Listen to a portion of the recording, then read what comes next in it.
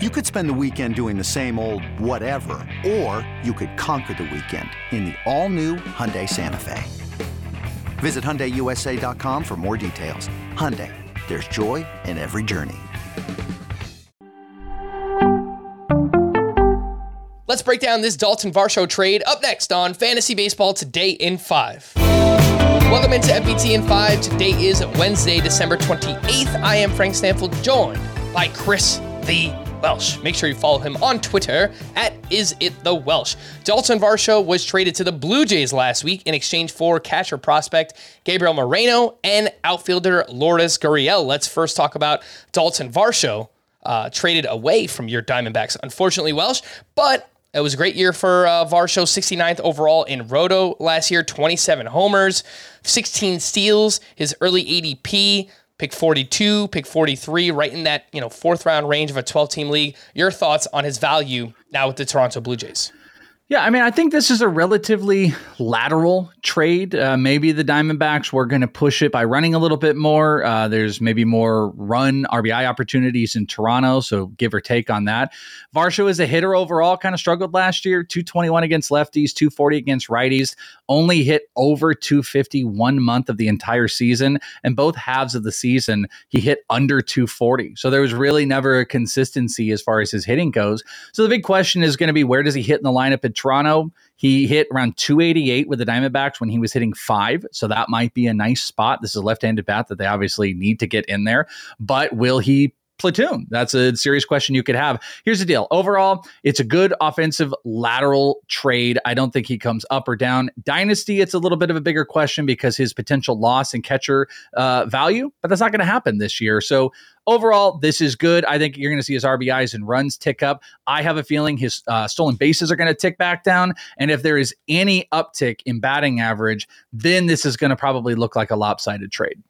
Yeah, maybe he's more of a 10 to 15 steal guy moving forward, not that 16 to 20 that we saw last year and maybe what people thought moving forward, but big lineup upgrade, big ballpark upgrade as well for Daulton Varsho. And as you touched on from a dynasty perspective, it looks like this will be his last year with catcher eligibility, but crazy things happen. If there's an injury to Alejandro Kirk, if there's an injury to Danny Jansen, then boom, he's right back or in the another mix. trade. You can't take it out of the realm of possibility that maybe the Blue Jays are going to go all in and they're going to make another trade, and they know that they've got the versatility. Maybe Danny Jansen, who's got huge steamer projections, is going to be on the move. We just saw what Sean Murphy just got on the open market, so it's not easy to get a future cornerstone catcher. So it's just not out of the realm of possibility that they don't move one, and then all of a sudden, all of our speculation thrown out the window on Varsho and Dynasty coming back up. All right, well, let's talk about who he was traded for. Gabriel Moreno was regarded as one of the top catcher prospects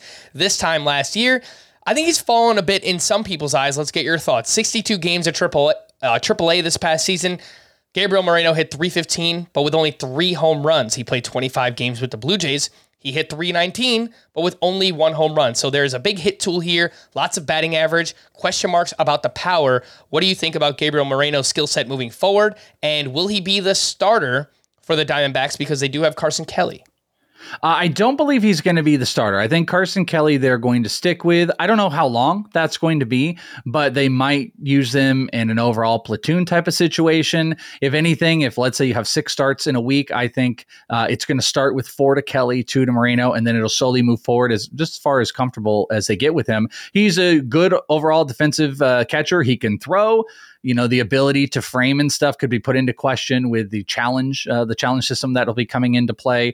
You're going to need a good arm. I think he's probably got a better arm than Carson Kelly if there's going to be more stolen base attempts overall. So I think that's a positive, and that is something, if he can call the games correctly with this young staff and the veterans, don't forget Gallen, Bumgarner, and Kelly, then that is going to work in his favor. But I think guys like Bumgarner are probably going to want the guy that they've worked with before. I wouldn't be shocked if it was like Kelly, Gallen, and Bumgarner was Merrill Kelly, Bumgarner, and Gallen is all Carson Kelly, and then Moreno's working with the younger guys for the future. But overall, Moreno is a solid hitter. Hit 380 against lefties last year in Buffalo, while hitting 287 against righties. So he's an overall good hitter. He hit 16 doubles in around 90 games. He's just got to get the ball off the ground. And hopefully the Diamondbacks are going to be able to work through. If not, it's going to look like empty catcher stats. He can run a tiny bit, did steal 7 bases this past year. So we got to monitor all this. Hopefully they can be aggressive in a Varsho type of way, let him get on the move a little bit. But we've got to see a change in his approach. He's already got the contact approach. We've got to see if it's going to turn into a power approach.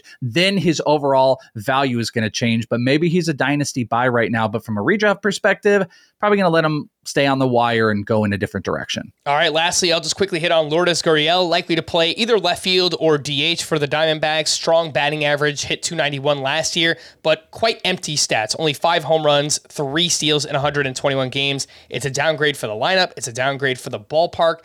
Entering a contract year, so maybe you hope the power could bounce back a little bit, but overall, I think this is a tick down here for Lourdes Gurriel, whose ADP is currently outside of the top 200. For more extensive fantasy baseball coverage, listen to the Fantasy Baseball Today podcast on Spotify, Apple Podcasts, the Odyssey app, or anywhere else podcasts are found. Thanks for listening to Fantasy Baseball Today in 5, and we'll be back again on Thursday.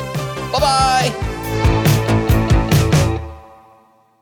Now streaming on Paramount Plus. You ready, Bob? Well, all right. Audiences are raving. Bob Marley is electrifying. It's the feel-good movie of the year. You dig? Bob Marley, One Love. Rated PG-13. Now streaming on Paramount Plus.